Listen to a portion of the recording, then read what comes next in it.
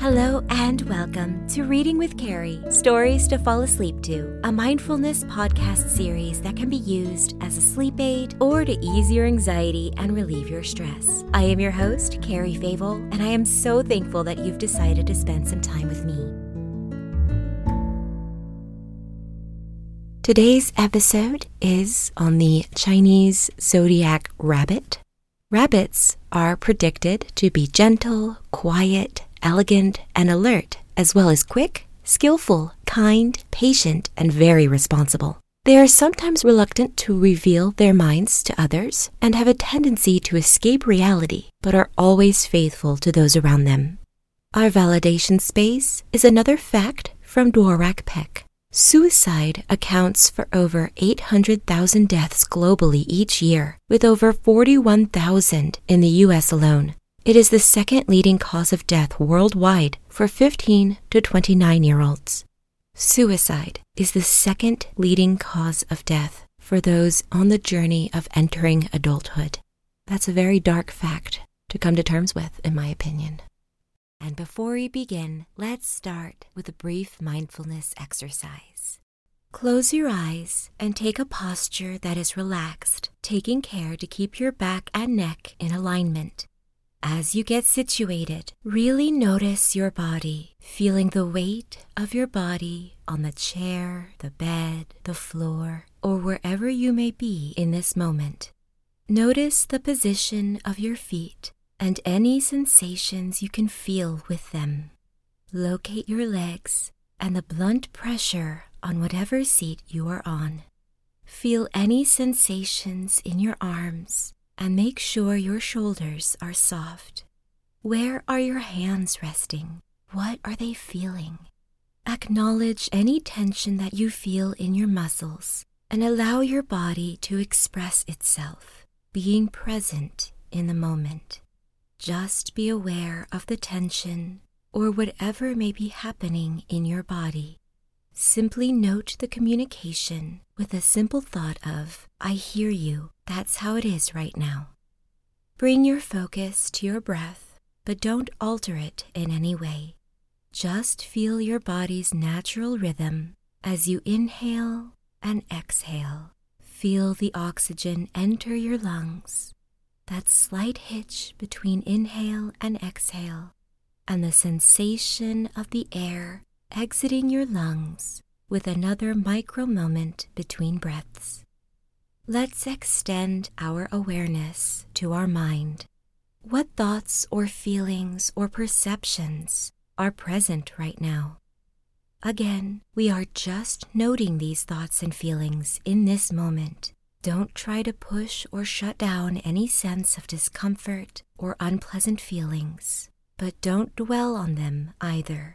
Simply validate them with a simple acknowledgement, such as, that's okay, that's how it is right now.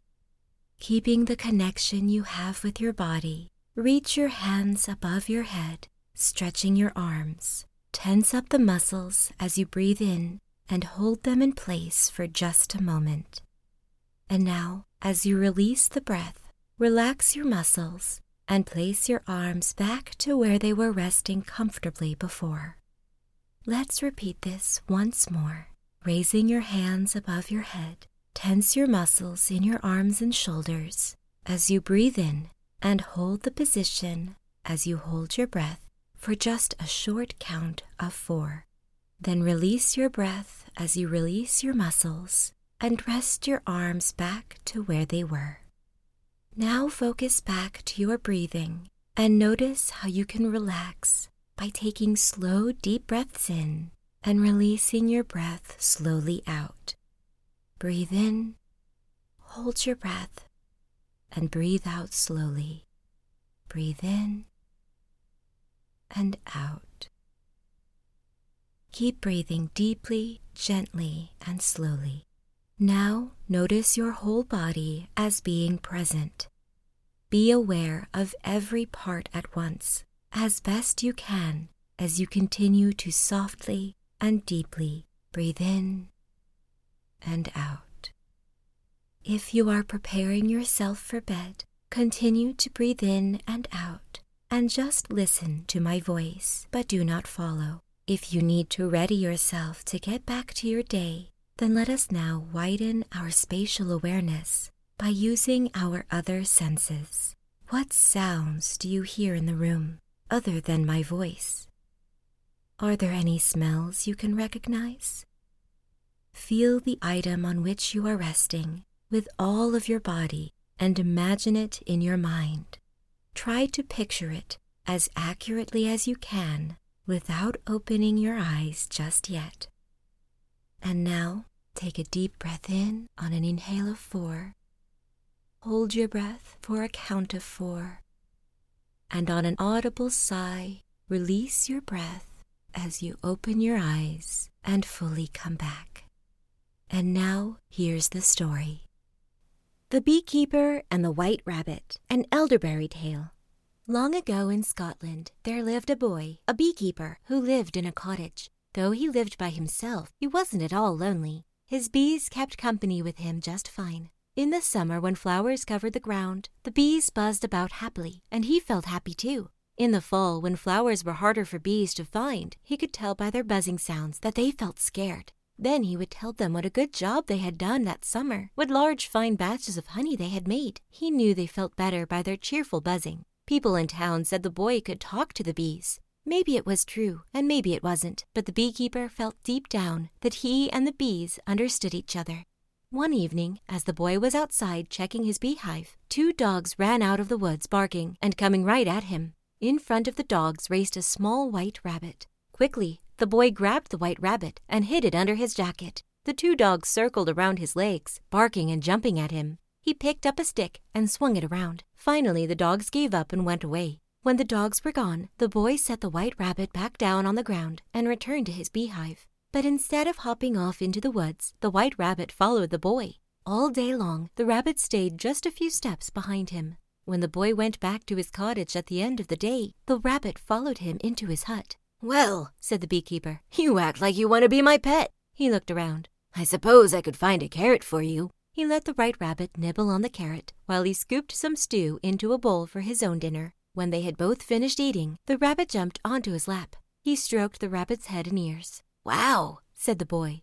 "I've seen black or pink eyes on a white rabbit, but how did you get those blue eyes?"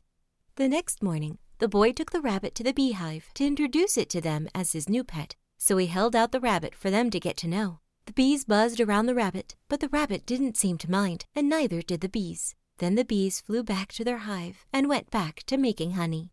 Sitting in his cottage one afternoon, a few weeks later, the boy noticed an old woman walking along the road. Thinking he might sell her a fine honeycomb, he went out to the gate. Before he could speak, she pointed to the rabbit, who was hiding behind a flower. "You don't see that every day," she said with an evil smile. "A blue-eyed white rabbit." "Yes," said the boy, turning around to admire his pet. "What do you want for it?" said the old woman. "Oh, the rabbit is not for sale," he said. "Come now, boy," said the old woman. "Everything has a price." "Goodness, it's just a rabbit. Look, here's a gold coin. It's not every day you are offered a real gold coin for a common white rabbit, now is it?" "My white rabbit is not common," said the boy, "and she is not for sale." Suddenly, the woman, who then didn't seem so old, jumped over the gate and reached out to grab the rabbit. A bee on a flower nearby gave a loud buzz that alerted the other bees. In a flash, a dark cloud of bees had gathered and rushed to attack the old woman.